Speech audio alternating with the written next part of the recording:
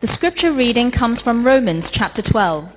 Please follow along on the screen, the bulletin, or your own Bible.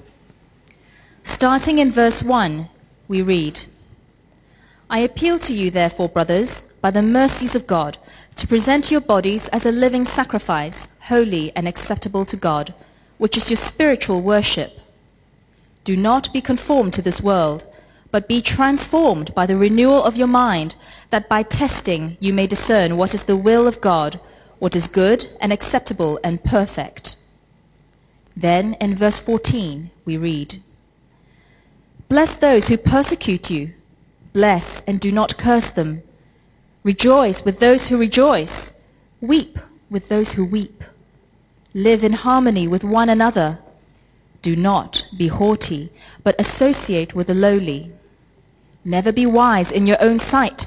Repay no one evil for evil, but give thought to do what is honorable in the sight of all. If possible, so far as it depends on you, live peaceably with all.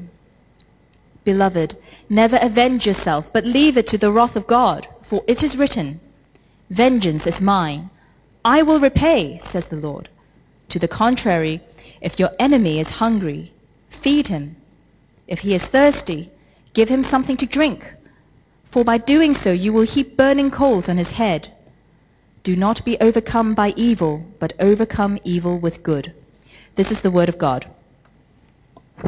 You, Celeste. Well, good morning once again. It was good to meet some of you, maybe for the first time, and some that haven't been back at Watermark for a while. It's great to have you with us again this morning. Now, we've been working through Romans chapter 12 for the last 6 weeks or so, and today's the last sermon in this series. And next week we start a series called Gender, Sex, Relationships, and God. And we're going to be looking at all things in that category for 4 or 5 weeks. But today is our last series in Romans chapter 12. And one of the things that Romans 12 has been teaching us and showing us is that the gospel is not just something that should be theoretical. It actually has real implications for our lives. One of the charges that I constantly hear, and we constantly hear against Christianity, is that sometimes people feel like Christianity, for all that it says and promises, doesn't seem to make that much difference in people's lives. I mean, what difference does Jesus really make?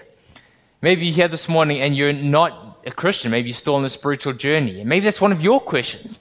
You look at those that claim to be followers of Jesus, you look at those that aren't Christians, and you say, I don't see any difference in their lives. Their lives look the same. What difference does Jesus and the gospel actually make to the nitty-gritty realities of our lives?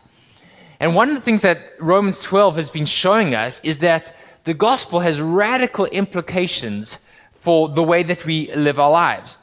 And today, the passage is going to talk to us about how the central thesis of Christianity, that Jesus Christ came to earth in order to die for people like us, how that central thesis has real traction and relevance to some of the most painful and intimate and nitty-gritty areas of our lives. And that is how the gospel speaks to the areas of our lives when people treat us less than we'd want to be treated. When people are cruel or mean towards us, when people use and abuse us or sin against us. And so the question that this passage asks us today is, how do we respond in these situations?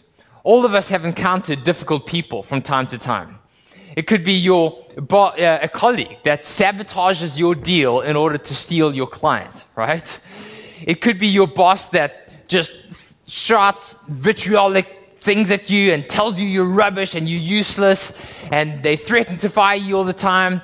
It could be a neighbor or a family member, a sibling, a parent that belittles you. It could be a spouse. But all of us have had these encounters, and how do we respond to such situations? Well, I think there's a couple of natural responses, right? The one way that we can respond is we respond like for like. We respond in kind. So someone slanders you and you think, you just wait, I'm going to get back at you, right? Somebody curses you and you curse them back. I remember a few years ago, I was reminded of this week.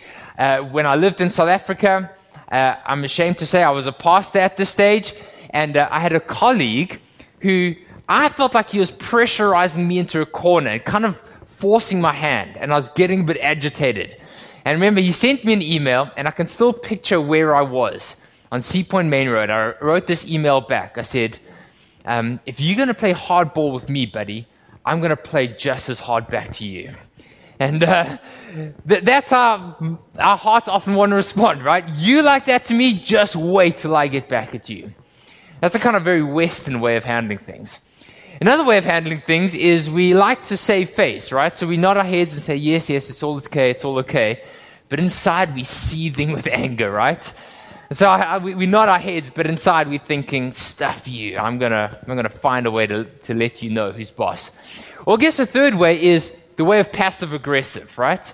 We just become experts in just that look, or dropping that comment, or just in the boardroom setting, we just drop that very witty little line that lets everybody know how you feel without really attacking the person directly. And so all these ways of responding. Well, our passage today tells us that there's another way. And it actually reveals to us the problem with all of these, and it shows us the beauty of another way. And so look at what Paul says. Let's read it again together. Paul starts off, and remember, all this is under Romans 12, verse 1, where he says, appeal to you, brothers and sisters, by the mercies of God, by the kindness of God, to present your bodies as a living sacrifice, in other words, all of life, holy and acceptable, pleasing to God. This is your spiritual act of worship.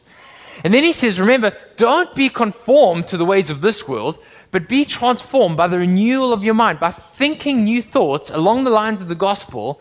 Be transformed. And then look at what he says in verse 14. He says, bless those that persecute you. Bless them and do not curse them. Verse 17, repay no one evil for evil, but give thought to do what is honorable in the sight of all men. Verse 19, beloved, never avenge yourselves, but on the contrary, if your enemy is hungry, feed him. If he's thirsty, give him something to drink. Paul hits us in the face, in the solar plexus, with this radical, shocking, countercultural, counterintuitive idea.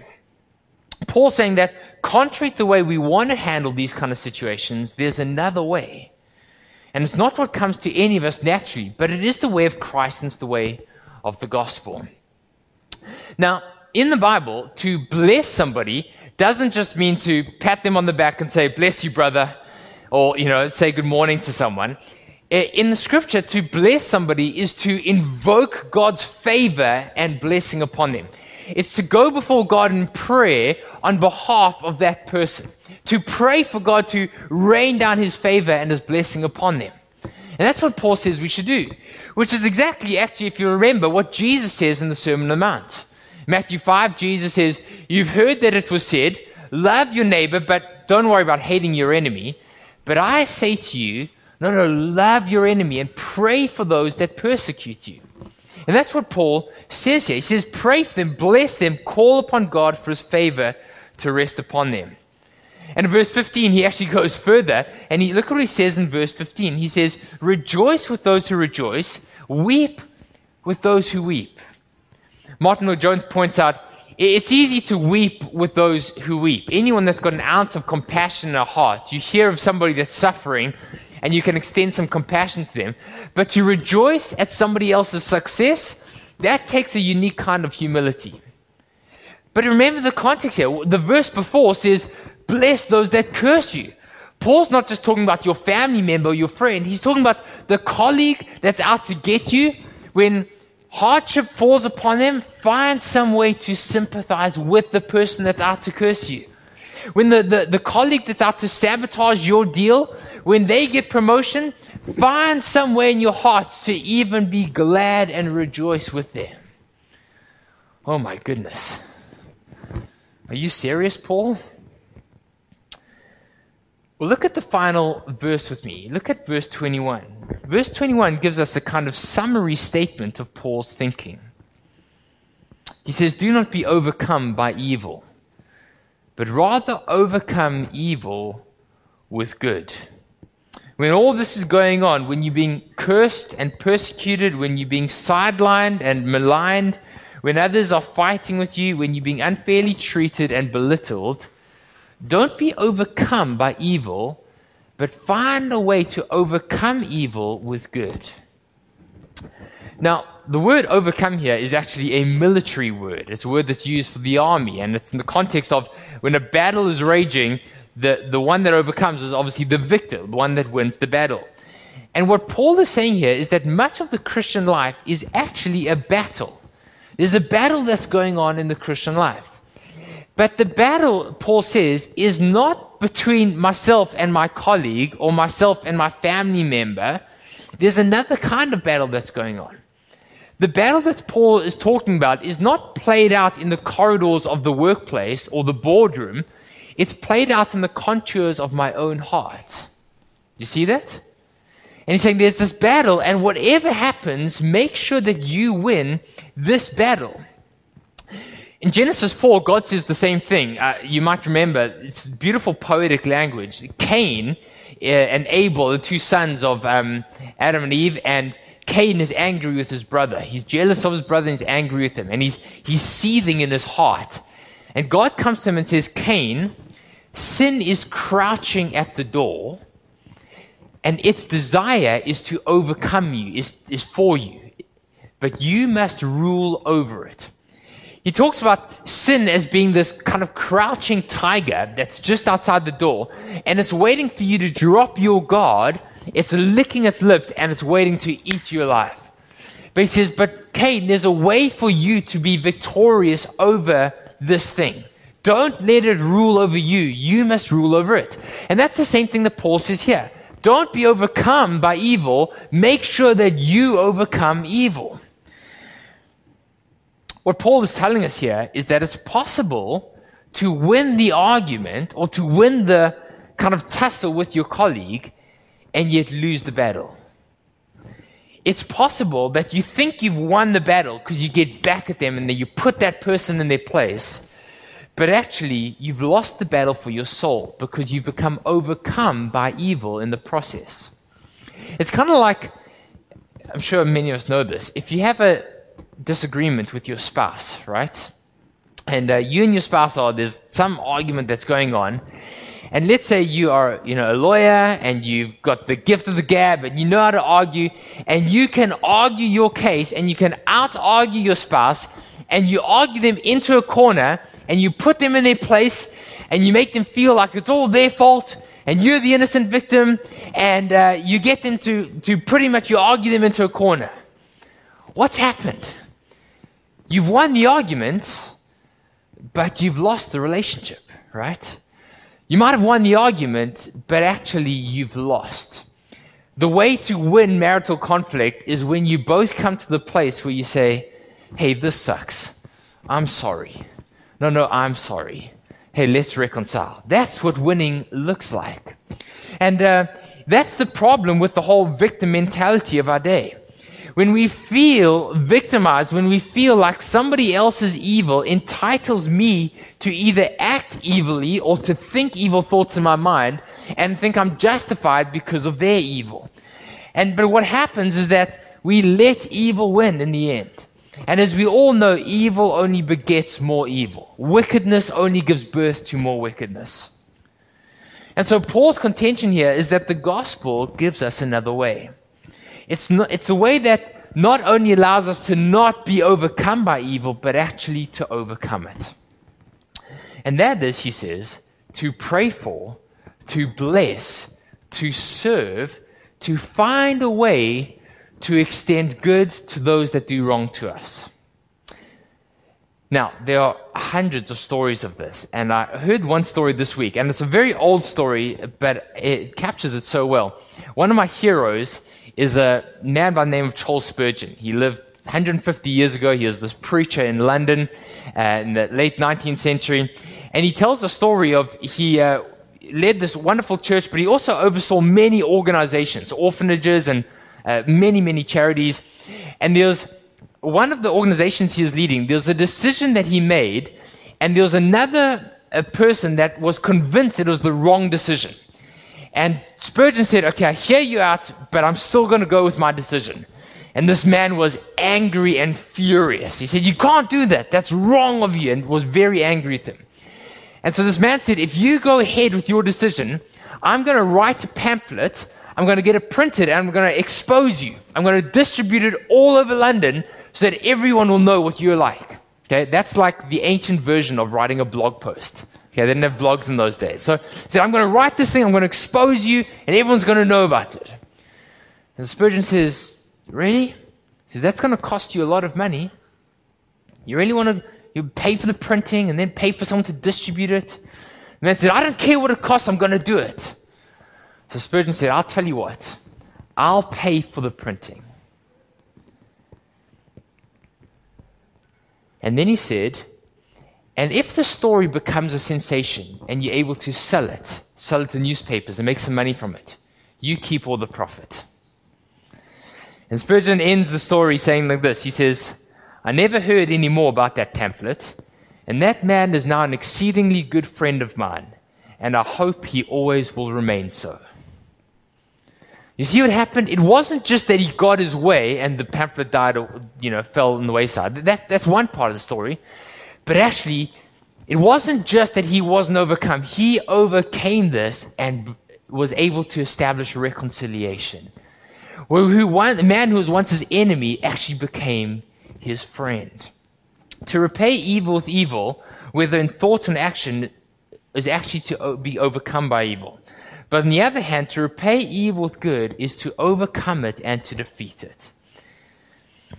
Now, in this passage, Paul's going to give us a couple of other reasons why this is good. And so let's look at those reasons. I want to give us 3 reasons, extra motivations for why this is the way of the Christian. If you're a follower of Jesus this morning, why God calls us this radical, counterintuitive, countercultural way of life.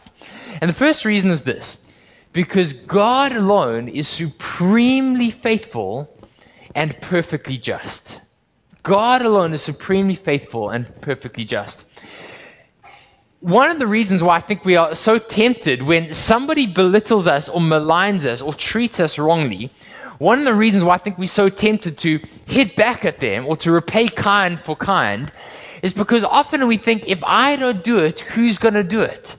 Right? It's not like you can call the police when your colleague sends you a nasty email, right? It's like, well, if I don't do something about it, I'm just going to be trampled on. Who's going to ever put this thing right? There's a sense of injustice in our hearts that feels like this thing is not right and somebody's got to stand up for this. But look at what Paul says in verse 19 in our passage. Paul says, let's read it together. He says, Beloved, never avenge yourselves, but leave it to the wrath of God. For it is written, vengeance is mine, I will repay, says the Lord. Now, what does Paul mean here? What's he saying? Is Paul saying, listen, don't take matters into your own hands because you're just small potato, right? Leave it to God. He'll bring in the big guns and then he'll really nuke the guy. Right? Is that what he's saying? No, that's not really what Paul's saying. What Paul is saying here is he's saying that when we take matters into our own hands, because we ourselves are fallen and we are finite, we don't have perfect perspective, the chances are we're going to just perpetuate evil as much as evil has been done to us. Because we don't have perfect perspective, we don't know the whole story, we're not perfectly just, our own hearts are deceptive and broken and crooked, chances are that we're going to do evil back, and then the cycle just continues. And Paul is saying that we tend to perpetuate evil rather than bring about justice. And I think that's the point of verse 16 and 17. Look at what he says here. He says, don't be haughty. In other words, don't think of yourself more highly than you ought to.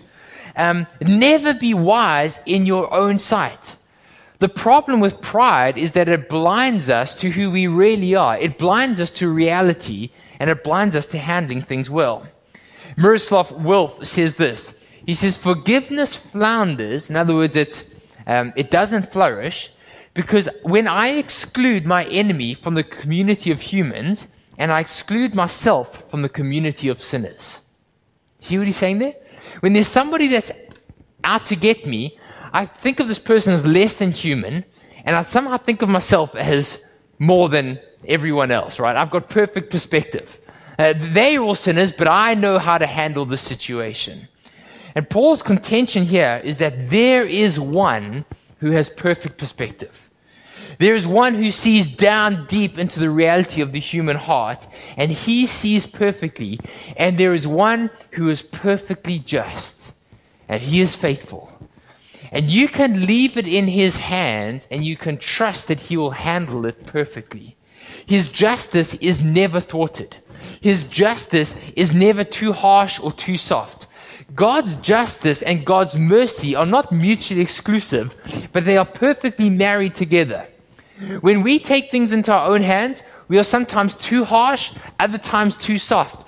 But God knows how to handle things perfectly. Friends, when humanity has tried to play God, it always ends disastrously. Let God be God, let you be you, and leave matters in his hands. Your life, friends, is not in your hands. Do you know that your life is in God's hands? Do you know, friends, that there is not a single door that God wants to open that anyone can shut? And if God wants to shut the door, there is no one that can open it. Your life is in his hands. Commit your ways to the Lord. He will look after your steps. And the problem is, when we try and take things in our own hands, we tend to mess it up. Friends, for those of us that are parents, can I urge us, let's teach our children this, that their life is not in their hands. They don't need to hustle their way through life to get to the top. Those who get to the top still don't necessarily win. Jesus said you can own the whole world and yet still lose your soul. So friends, let's teach our children. Let's teach our own hearts. There is a God in heaven. He really does hear the cry of every broken heart. He really is supremely faithful. He really is sovereignly majestic. He really is perfectly just. Okay? So first reason, God is supremely faithful and he's perfectly just. Second reason is this. Because blessing those who curse is always, or did not say always, is usually redemptive. Redemptive. Look at verse 20 with me. Verse 19, Paul says, "Beloved, never avenge yourselves, leave it to God." Verse 20, "To the contrary, if your enemy is hungry, feed him. If he's thirsty, give him something to drink. For by doing so, you will heap burning coals on his head." Now here again, we have the same situation. What's going on here? Is Paul saying, listen, when someone's unkind to you, you be kind back to them, and you'll cause fire and brimstone to fall out on them, right? Fire, thunder and lightning to fall on their head and to smite them dead. No, that's not what Paul is saying at all. What he's saying here is that when we respond with kindness to cruelty, there should be some kind of, the hope is that arrests the person and causes them to sit up and think, what's going on here? It should arrest their action and cause them to stop doing what they're doing and to give thought to their actions. If you ever have a burning coal in you, or an ember from a fire on you, let's say you're barbecuing and you stoke the fire and the sparks fly and embers fly out and an ember lands on you, you don't just carry on doing what you're doing, talking to your mate, right? You quickly stop and you stop doing what you're doing. And Paul's saying the same thing. When we respond with kindness to cruelty, that should cause like a knife wound, to a stabbing, to say, hey, what's going on here? And to cause the person to stop and reflect, and possibly to redeem the situation or the relationship. One of the greatest stories, examples of this is a fictional story, but it's awesome. I don't know if you guys know the story of Les Miserables. Anyone know that story? If you don't know the story, it's one of the greatest stories in Western literature the last 500 years, written by Victor Hugo, this French guy, and set in, I think, 17th or 18th century France. And it's the story of this guy called Jean Valjean, and he doesn't have a whole lot of money, and one day he steals a loaf of bread, and he's caught and he's sentenced to 12 years in prison. Okay.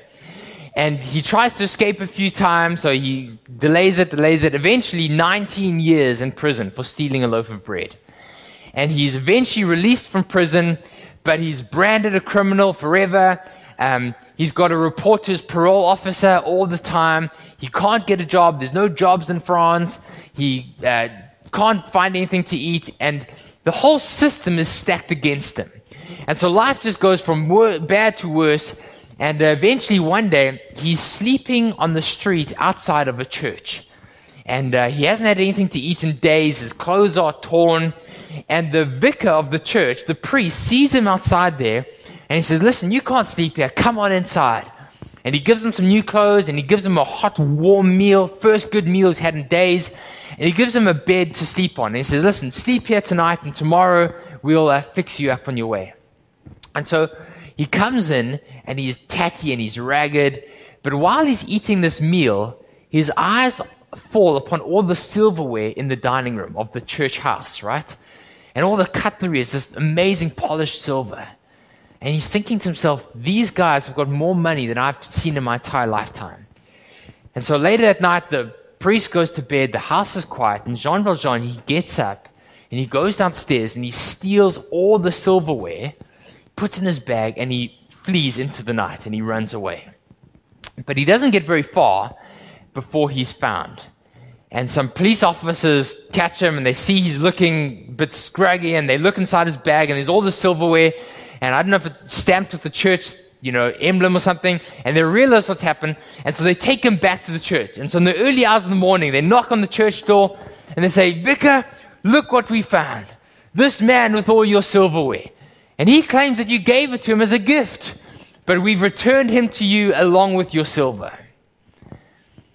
And the priest looks at Jean Valjean, and he says, Jean Valjean, what have you done? He says, you left these behind. And he goes back into the church, and he gets these two massive silver candlesticks. And he says, here you are. You left in such a hurry. You must have forgotten I gave these to you as well. And he puts them in his hands, and he says to the police officer, release this man. This is my gift to him. And the officers look at each other. They don't know what's going on. They can't believe it. They know what's going on, but they can't believe it. And they trundle off into the dark. And the priest turns to Jean Valjean, and he says this. He says, you must use the silver to become an honest man. God has raised you out of darkness. I have redeemed your soul for God. And this act of kindness releases this firestorm of an explosion in Jean Valjean's heart. He doesn't know what to do. He is this bitter, angry, scoundrel, thieving man who's hated the world. And suddenly this act of kindness blows his world apart. And it completely transforms him and revolutionizes his life into a whole new man. Listen to what he says. This is from the play. He says, I had come to hate the world, this world that always hated me. Take an eye for an eye. Turn your heart into stone. That's all I've ever lived for. That's all I've ever known. And one word from that man, the priest, and I would have been back.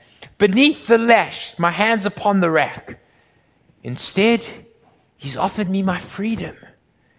I feel my shame inside me like a knife. He's talking about the coals on his head, right? And he goes on to say, Jean Valjean is dead. A new life has been born. And if you know the rest of the story, Jean Valjean is a new man. He spends the rest of his life, rather than bitter and angry and hating the world, he spends the rest of his life pouring himself out for the marginalized and the poor and the vulnerable and those that cannot look after themselves. And that's what Paul's saying here. Paul's saying that if we will allow the gospel to soak into our hearts and to transform us and to humble us of our pride that wants to get back, if we allow the gospel to so transform us, not only will we possibly win back our enemy, it'll change us from the inside out, and it'll change those that malign us and belittle us and curse us. Friends, the gospel, this gospel power is redemptive. It changes people's lives. But there's another reason, a far more profound reason why Christians are called to live lives of radical generosity and grace. And if you've been part of Watermark, I think you'll know why. And the reason is because this is how God in Christ has treated us. Friends, remember the night before Jesus dies, where is he? He's celebrating the Passover meal. And the Passover meal is the greatest celebration in Israel, right? It's like the family reunion meal at Lunar New Year. People travel from miles away. They come and they celebrate. And they're at this Passover meal. And who's there with him? His disciples, including Judas Iscariot. And Jesus knows that Judas is there, right? He says, one of you is going to betray me. But Jesus celebrates with his disciples. And at one point, Judas sneaks off from the meal. And while Judas is there, he's busy plotting and scheming how he can betray Jesus. And he sneaks off at one point and goes down to the temple and he goes to religious leaders and he says, listen, I'll sell him to you for 30 silver coins. They make a deal. Shake hands on it. It's a deal. And Judas says, listen, later tonight he's going to go to the Mount of Olives and to Gethsemane and go arrest him there. So they make this deal. He hands over the coins. Later that night, Jesus goes with his disciples to the Mount of Olives and he goes to Gethsemane and he's praying there. And Jesus' heart is in agony. He's in agony because he knows in a few hours' time he's going to be arrested. He knows that he's going to be put through a sham trial. He knows he's going to be beaten and mocked and scorned and spat upon. But more than that, Jesus knows that the entire weight of God's wrath for the sins of those who will come to trust in him is going to be poured out upon him. Jesus is in such agony that the blood cells or whatever it is under his skin burst and he literally starts to perspire blood. The agony of his soul as he anticipates the cross. And while Jesus is there and he's on his knees and he's crying out to his Father in prayer, over the hill he hears this sound, this clanging of clubs and swords and shields. And he hears this rumbling noise and he sees lights coming over the hill and there's a mob coming his way. And there at the front of the mob is Judas. And Judas walks up to him and he gives him a kiss on the cheek and he says, "Greetings, Rabbi." And the word for greeting is the word be glad, rejoice. It's like Judas is saying, "It's good to see you, my Rabbi." And Jesus looks him in the eye and he says, "Friend, do what you've come to do." Friend, do what you've come to do. And Peter quickly realizes what's happening. Peter grabs his sword and he starts lashing out and he cuts off the ear of one of the soldiers. And Jesus says, "Peter, put your sword away." And he reaches out and he puts his hand on the ear of the man who has just been slashed with the sword and he instantly heals him. And they drag Jesus off down the hill, down into Jerusalem. And they take him to the house of the high priest. And there in his house, they are accusing him of things and bringing up accusations. And they're spitting on him and they're pointing their finger. And they bring up all these things. And the high priest says, "This man is guilty." And they say, "We've got to take him to Pilate." And so in the morning light, they take him to Pilate. And they say, "Pilate, this man is causing an insurrection. He's causing a riot here. He says that he is king, not you, not Caesar. He's causing trouble here. And he's causing insurrection. Pilate, you've got to deal with this man." And they bring in some false witnesses and they lie and they tell their story. And Pilate is caught up in this because he knows that Jesus is innocent, but his job is on the line. If he lets Jesus go, then Caesar's going to come down on him. And so Pilate wants to let him go, but he doesn't want to lose his job. And so Pilate says, well, what must I do with him? Well, what should I do with this man called Jesus? And they say, "Crucify him." Pilate says, "Crucify him? What has he done?" And they don't even answer his question. They just say, "Crucify him." And so Pilate realizes it's either my job, my head, or this man. So he washes his hands. He says, "Okay, fine, take him away and crucify him." And they take Jesus into barracks and they beat him and they whip him. Bits of bone on the end of the whip. They rip his flesh that you cannot even recognize it's a human body. And all the while that this is going on, Jesus is thinking, "I'm doing this for you. For the very people that are doing this, I'm doing this for you." And eventually they get him up to Calvary. They lay the cross on the floor. They lay him down. They tie his hands. They smash these nails through his hands. He's nailed to the cross. They hoist up the cross. And while they're there, they're laughing at him. The soldiers are bringing out some dice and they gamble for his clothing. The passers-by are mocking him, saying, what an idiot, what a scumbag. He said he could save people. Look at him now. And the two criminals on either side of him are mocking him and laughing at him. And while this is going on, Jesus is suffocating because he cannot breathe. And he finds some air and he cries out, Father, forgive them. They know not what they're doing. Friends, after all that, Jesus cries out, Father, forgive them. And Romans chapter 5 says this, while we were still weak, in other words, trapped in sin, Christ died for the ungodly. Scarcely will anyone die for a righteous man. Perhaps for a very good man, someone might be willing to. But God shows his love for us, that while we were still sinners, Christ died for us. While we were his enemies, we were reconciled to God through the death of his Son. Friends, the natural state of every human heart, no matter what your nationality or your culture or your background, the natural state of every human heart is that we are self-seeking and self-serving. And that means that we always tend towards enmity with others, but not only that, enmity with God. The God who made us and loved us, who breathed his life into us that we might know him. Our hearts by nature are at enmity with him. We want to be our own king. We want to be our own God. And friends, if you and I were in the crowd on that fateful day, the chances are we would be shouting, crucify him. We would be throwing our fists of rage as well. Say, do away with this man. And Jesus doesn't repay us with good because we were good to him. Jesus doesn't look at our hearts and say, oh, they love me so much, I guess I'll be good to them.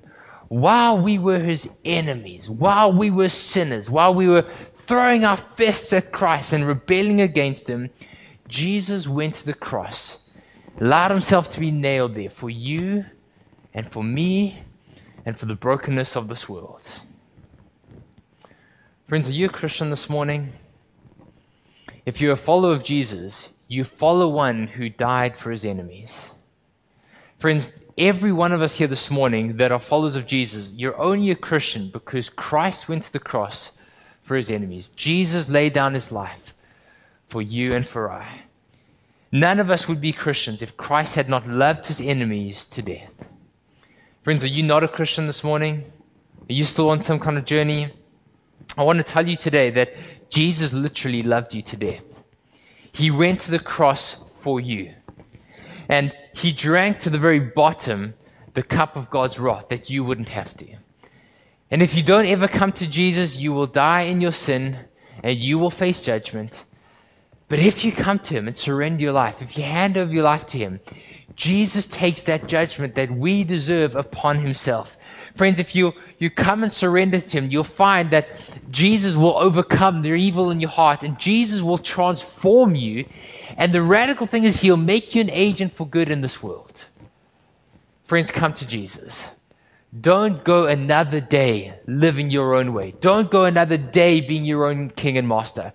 Come and surrender and bow down to King Jesus, the one who is Lord of all, but the one who loved you to death. Friends, what difference does Christianity and the gospel make? What difference does Jesus actually make in anyone's life? He makes every difference in every way. If only we'll come to him and allow his gospel to wash our hearts and to transform us from the inside out. Let's pray together. Lord Jesus Christ, sovereign God, awesome Father, tender and gracious Holy Spirit.